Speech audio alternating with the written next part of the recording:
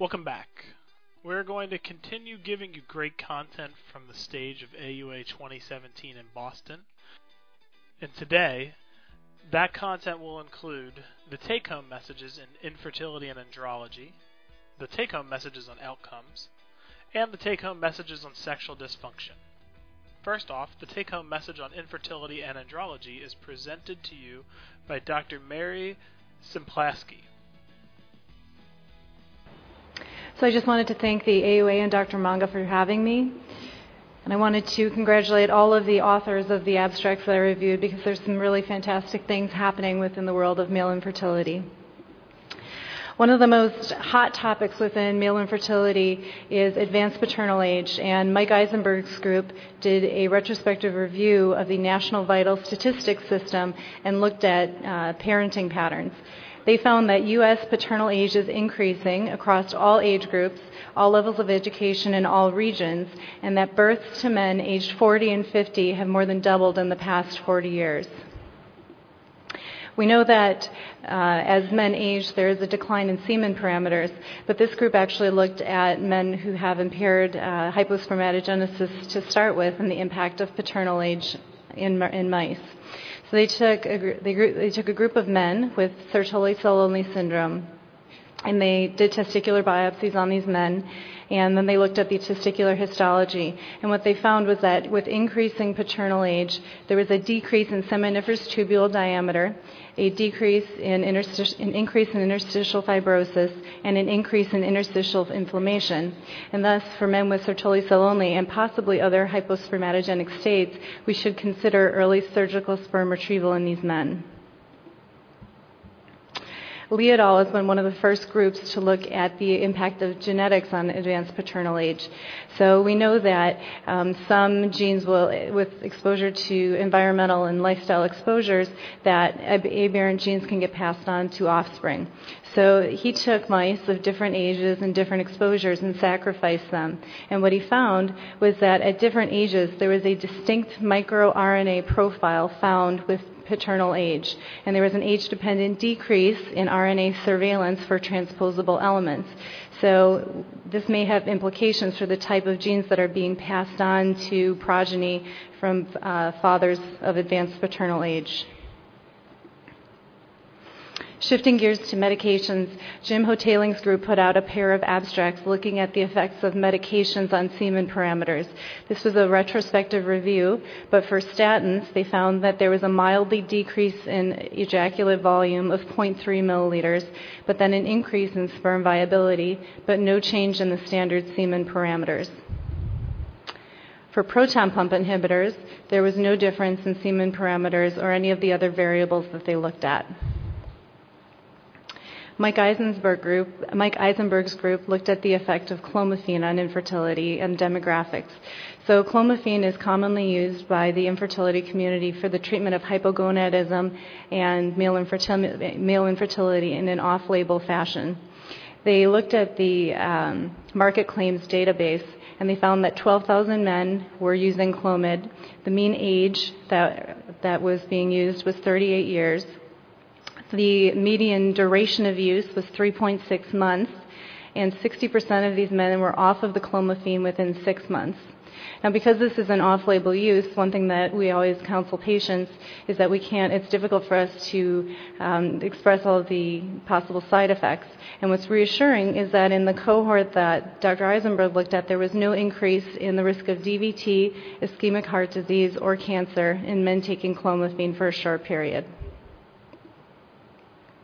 Shifting gears to surgical outcomes, Dr. Grover's group compared the findings of the growth fluid at vasectomy reversal as compared with the microscopic findings. So typically at the time of vasectomy reversal, we aspirate some fluid from the testicular stump and look at it under a bench microscope to determine if sperm are present and therefore if we're performing a vaso-vaso or a vasoepididymostomy. Some centers may not have a bench microscope, and so some clinicians will actually just use the gross fluid characteristics to determine which operation to perform. However, even in some patients who had favorable fluid characteristics, so thin, copious fluid, 10% of those patients did not have sperm in that fluid.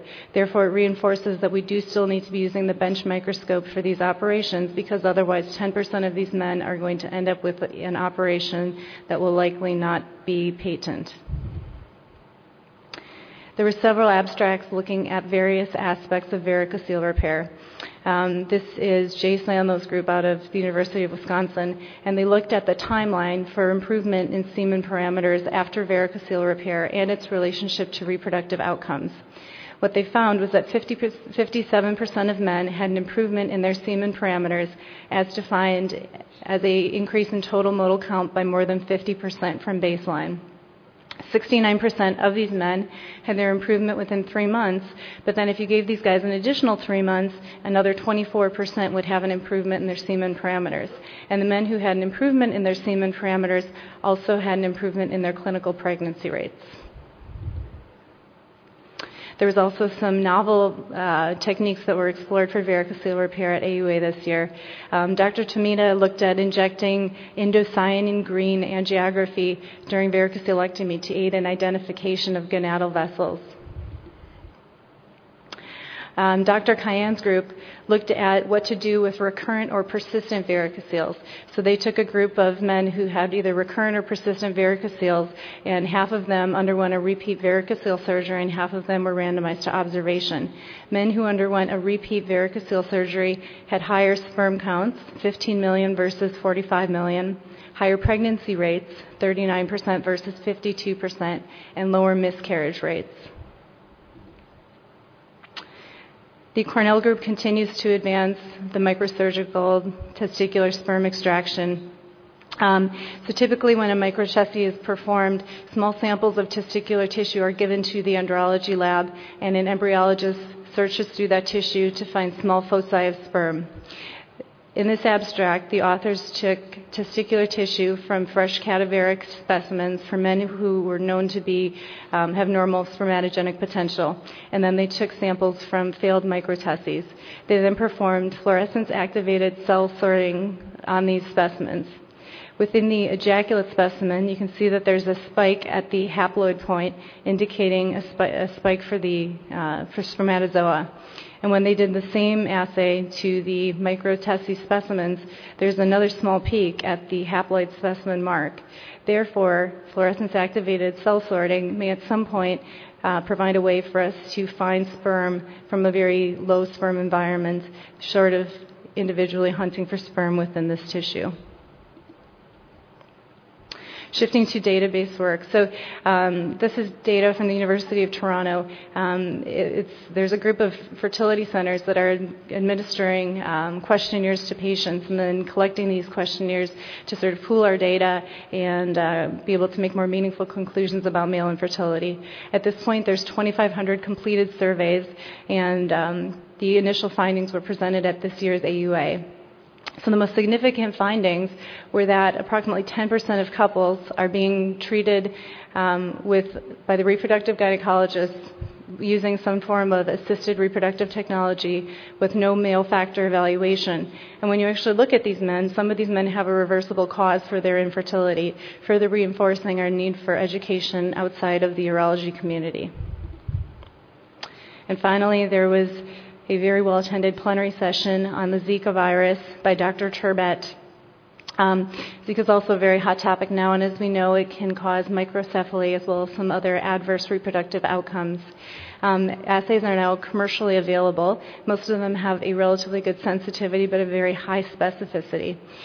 She looked at the duration that we find Zika virus RNA within bodily fluids, and interestingly, it's found much longer within the semen as compared to serum or urine. So 81 days in the semen as compared with 39 days in urine and 54 days in serum. monoclonal antibody studies showed that Zika seems to localize to the mouse epididymis in the testicle as opposed to other tissues, which may explain some of why there's a prolonged shedding. And the current CDC recommendations are for men to wait 6 months after either exposure or any symptoms before they try and achieve a pregnancy. So again, I want to say thank you to the AUA. Congratulations to all of the presenters and the abstracts, and see you next year in San Francisco.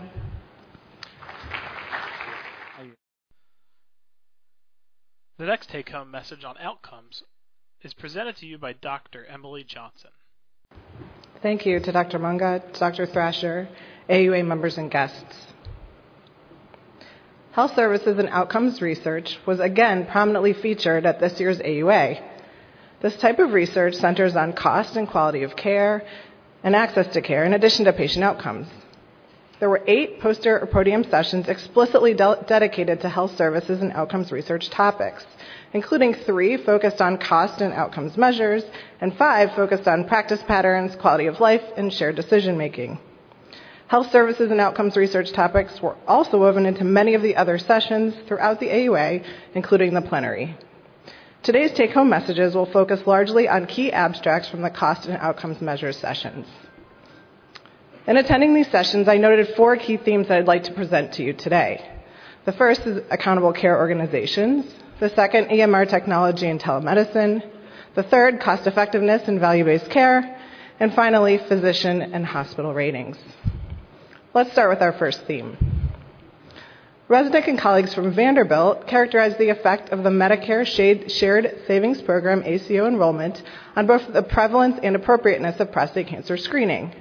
This group conducted a differences analysis to evaluate the effect of ACO enrollment on prevalence of prostate cancer screening, as well as the appropriateness of prostate cancer screening based on both age of the patient as well as their predicted survival. In the first part of the analysis, Resnick and colleagues noted that rates of PSA screening decreased overall over time. However, they also noticed that the rates of PSA screening decreased more dramatically in the ACO-enrolled patients compared with non-ACO-enrolled patients. They concluded that characterizing the potential additive effects of guideline modification and payment reforms will be essential to predict the future landscape of prostate cancer epidemiology. In the second part of their analysis, this group noted that ACO enrollment was actually associated with decreased prostate cancer screening among both appropriate and inappropriate candidates for cancer screening. And paradoxically, the reduction in prostate cancer screening was highest in the men with the highest predicted 5-year survival, kind of the opposite of what you would expect. They concluded that this raises concerns about the balance between financial incentives and patient-centeredness. In a complementary study, Borza and colleagues from the University of Michigan measured rates of prostate cancer treatment in Medicare patients before and after ACO implementation. They also conducted a differences analysis to evaluate the effect of ACO enrollment on initial prostate cancer treatment, as well as potential overtreatment of prostate cancer. Borza concluded that the rate of initial curative prostate cancer treatment decreased in both ACO and non-ACO enrolled patients equally, but that in men who had a high risk of non-cancer mortality over the next 10 years, enrollment in ACO actually showed a decrease in potential overtreatment compared with patients who were not enrolled in an ACO. Moving on to our next topic, the electronic medical record and technology and telemedicine. In the award-winning abstract from the poster session, Dr. Schreck and colleagues from Dartmouth developed a natural language processing system to extract key information from bladder cancer pathology reports. What he found was that this natural language processing system could accurately extract the cancer grade as well as invasion from the pathology reports without requiring a manual chart review. From this study, the group from Dartmouth concluded that natural language processing can provide data from pathology reports from longitudinal analyses, and that this may be a highly efficient strategy for use in future studies of bladder cancer and other urologic malignancies. Moving on to telemedicine. Out of the University of Arkansas, Dr. Cannon and colleagues used the Pediatric Health Information System Database, or PHYS, to examine the use of telemedicine in both pediatric urology and pediatric medicine more generally. They examined 6 PHYS hospitals and noted that over the 8-year study period, the use of telemedicine was relatively low, and that they noted it was centered at really one of these 6 study hospitals. Additionally, only about 10% of telemedicine visits were for urologic diagnoses. From this study, Dr. Kin and colleagues concluded that telemedicine use may be undercoded at FIS hospitals, but also appears to be underutilized for both pediatric urology patients as well as pediatric patients more globally. Now on to our third topic, cost effectiveness in value-based care. Dr. Halpern and colleagues from Cornell conducted a decision analysis comparing 4 strategies for the evaluation of microscopic hematuria. Their main finding was that ultrasound plus cystoscopy is the most cost-effective strategy for evaluation of microscopic hematuria. In fact, they found that the use of CT rather than an ultrasound increased the cost of screening by $65 million per one cancer detected. Chapidi and colleagues from Hopkins conducted a national study of patients undergoing minimally invasive versus open radical cystectomy for bladder cancer. They used the nationwide readmissions database to compare initial 30 and 90-day costs of cystectomy, length of stay, and readmissions for patients undergoing a cystectomy via a minimally invasive versus open approach. What they found was that the 30 and 90-day follow-up hospital costs and readmission rates were very similar between the 2 approaches. However, minimally invasive cystectomy was more expensive during the initial hospitalization, as you can see here. It's about $5,000 more expensive than the open approach. Very interestingly, this was not explained by traditional drivers of increased costs. So length of stay and complications were actually lower for the minimally invasive approach compared with open. The Hopkins group concluded that this has potential implications for creation of bundle payment models for patients undergoing cystectomy. Dr. Kaplan and colleagues from UCLA implemented a value-based care pathway for men with BPH undergoing surgery. After implementation of this pathway, they then provided directed feedback to the urologists who were providing BPH care. Fortunately, they found that BPH outcomes were no worse in patients who had BPH care according to the value-based care pathway compared with matched peers who were receiving usual care. They also found that providing urologists with feedback on their outcome, costs, and practice pattern data had a modest effect in driving physician behavior towards value-based care. So before implementation of the pathway, 0% of their urologists were compliant with the value-based care pathway for BPH, and after implementation, 5% were compliant. On to our final topic, physician and hospital ratings. Dr. Kay and colleagues from Michigan compared hospital rankings by quintile and outcomes after major urologic cancer surgery for prostate, bladder, and kidney cancer. What she found was that adjusted 30-day readmission and mortality rates were lower at higher-ranking hospitals compared with the lower-ranking hospitals. So, for example, this is a first quintile lower-ranked hospital, and this would be the fifth quintile hospitals, and you can see that the 30-day readmission rates were higher at the lower-ranking hospitals compared with the higher-ranking hospitals. And again, the same trend held for 30-day mortality. Finally, out of Cedars-Sinai, Dr. Heumann and colleagues looked at the impact of social media presence on online consumer ratings and surgical volume among California urologists. This group from Cedars-Sinai studied 195 urologists and looked at social media use, so whether the urologist tweeted or used YouTube, and the relationship between that and consumer ratings, as well as the urologist's surgical volume for transurethral resection of the prostate, as well as prostatectomy. What they found was that if the urologist posted their surgical videos on YouTube, that this was associated with higher consumer rating scores.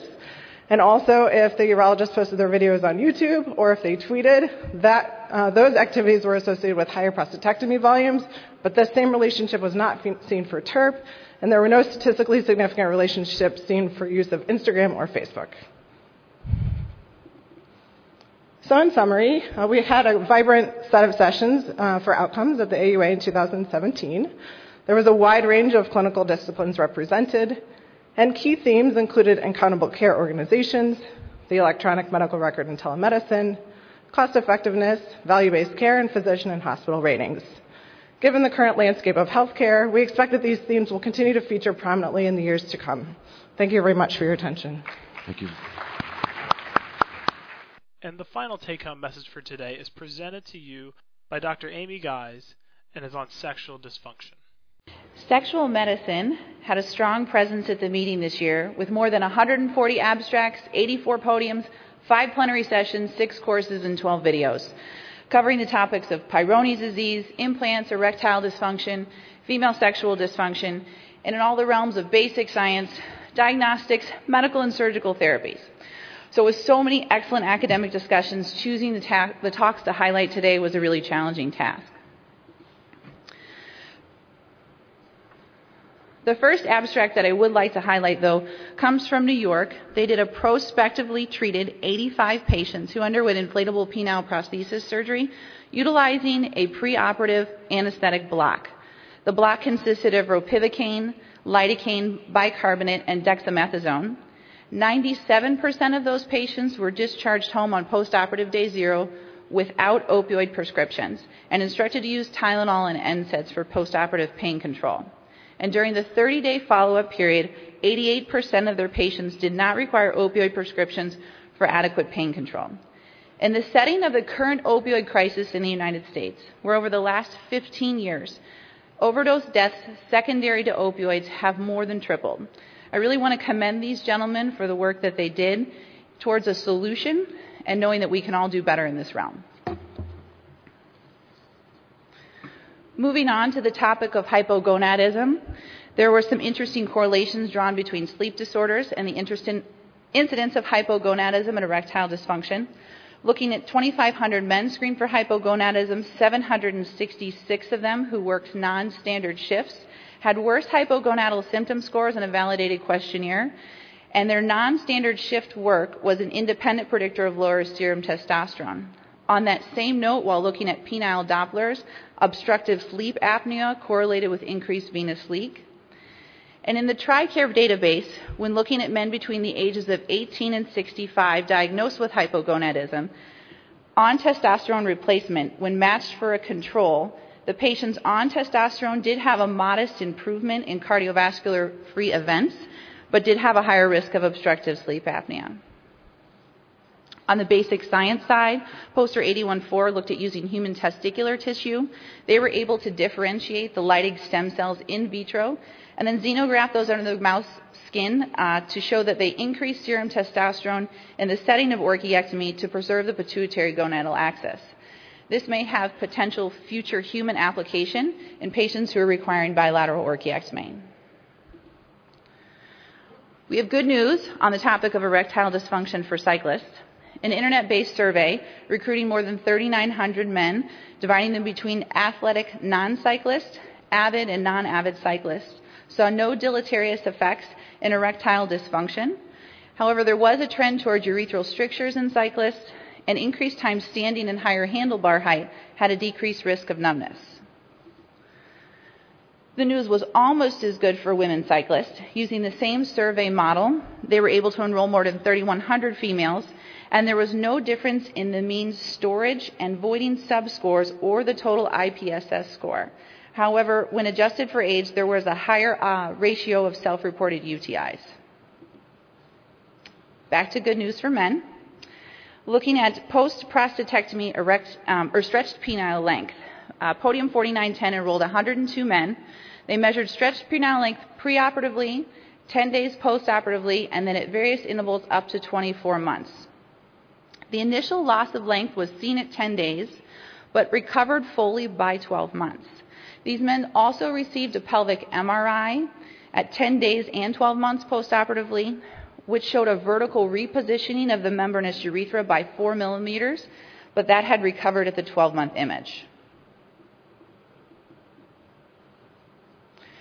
On the prosthetic side, I'd like to congratulate Drs. Lee, Colombo, and McVeary for the work they're doing on a nickel titanium alloy prosthesis, where they're able to create with a 3D printer. It's activated by change in temperature, and while they're still in the prototype phase, their study demonstrates safety and feasibility. 3D printing allows for the device to be customized to the patient, and activation only changes with the temperature of the surrounding tissue by 4 to 5 degrees. Staying on the topic of implants, the Mayo Group looked at the risk of infection in IPP revisions, showing that at your first revision, you start at a 6.8 risk of infection, but by the time you get to your fifth revision, you have a 100% risk of implant infection. Dr. Wilson's group looked at the 43 patients with implant infections in their series of 1,000 and saw that 30% of them grew gram positives and 47% of them grew gram negatives, which is in contrast to the historical values of 77 and 20% respectively.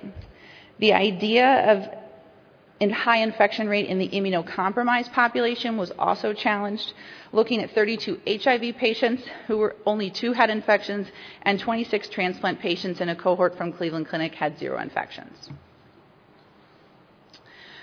This was an interesting topic, the mini-Jupette graft.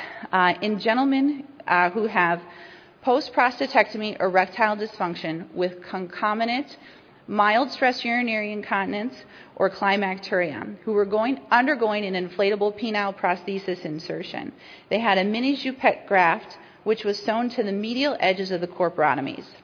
The sling tightens as the prosthesis inflates, compressing the urethra. And this promising procedure demonstrated 86% resolution of climacturia and 88% resolution of mild stress urinary incontinence. I'd also like to give some attention to the group from San Antonio, who looked at the tough cohort of patients, including 13,000 men from Iraq and Afghanistan who were injured. Specifically looking at the 519 men with GU injuries, they had higher injury severity scores and more likely to have urinary and sexual dysfunction. But the disheartening part was when they transitioned their care to the Veterans Health Administration, only 3% of those patients were receiving treatment for those conditions. Finding 86 men out of that same cohort with severe penile injury, trying to identify potential candidates for penile transplant. But after excluding patients who received massive transfusion, pelvic fracture, colorectal injury, lower extremity amputation, and traumatic brain injury, they only had 17% of them remaining who would be eligible for transplant, and many had already had conventional reconstructions. So while the idea of finding the ideal candidate for transplant of the penis is out there, the reality of it is quite tough. Moving on to ejaculatory dysfunction. IX-01 is a selective oral oxytocin receptor antagonist intended for the treatment of men with lifelong premature ejaculation. In an 8-week double-blinded placebo-controlled study, they looked at on-demand IX-01 400 and 800 milligram doses taken 1 to 6 hours before intercourse and showed a 3.6-fold increase in improvement, higher improvement at the 800 milligram dose for intravaginal ejaculatory latency times. And finally, let's move on to Peyronie's disease. Looking at 10 abstracts discussing early outcomes of injectable collagenase Clostridium histolyticum, we saw no variation in race, no increase in adverse outcomes when used off-label in the acute phase, no improvement when used in adjuvant with a vacuum erection device or penile traction device, and that when surveyed, many urologists were actually using this off-label for ventral curvatures in the active phase of Peyronie's, and all patients were doing home modeling.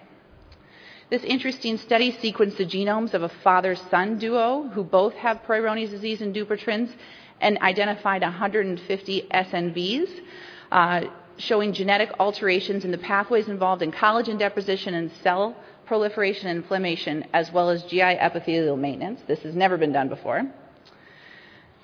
And there were 2 elegant presentations about dystrophic calcifications in the Peyronie's plaque, which helped us to better understand the origin and the composition. The composition had a high calcium to phosphate ratio similar to hydroxyapatite found in bone. And micro-CT shows that this calcification sits between the longitudinal and the circular layers of the tunica albuginea. The second study more focused on the porous structure, that it was similar to that of the branched venous structure at the interface between the albuginea and the tunica. And finally, I'd like to say that the AUA had a strong, firm showing for sexual medicine this year. It's full of good news and promise, and I would again like to thank Dr. Monga and Dr. Thrasher for the opportunity to speak. Thank you. Thank you all for listening today. I hope you enjoyed this content from the stage of AUA 2017. All of our podcasts can be found on the AUA University at university.auanet.org. Thank you, everyone. We will continue to give you this great content.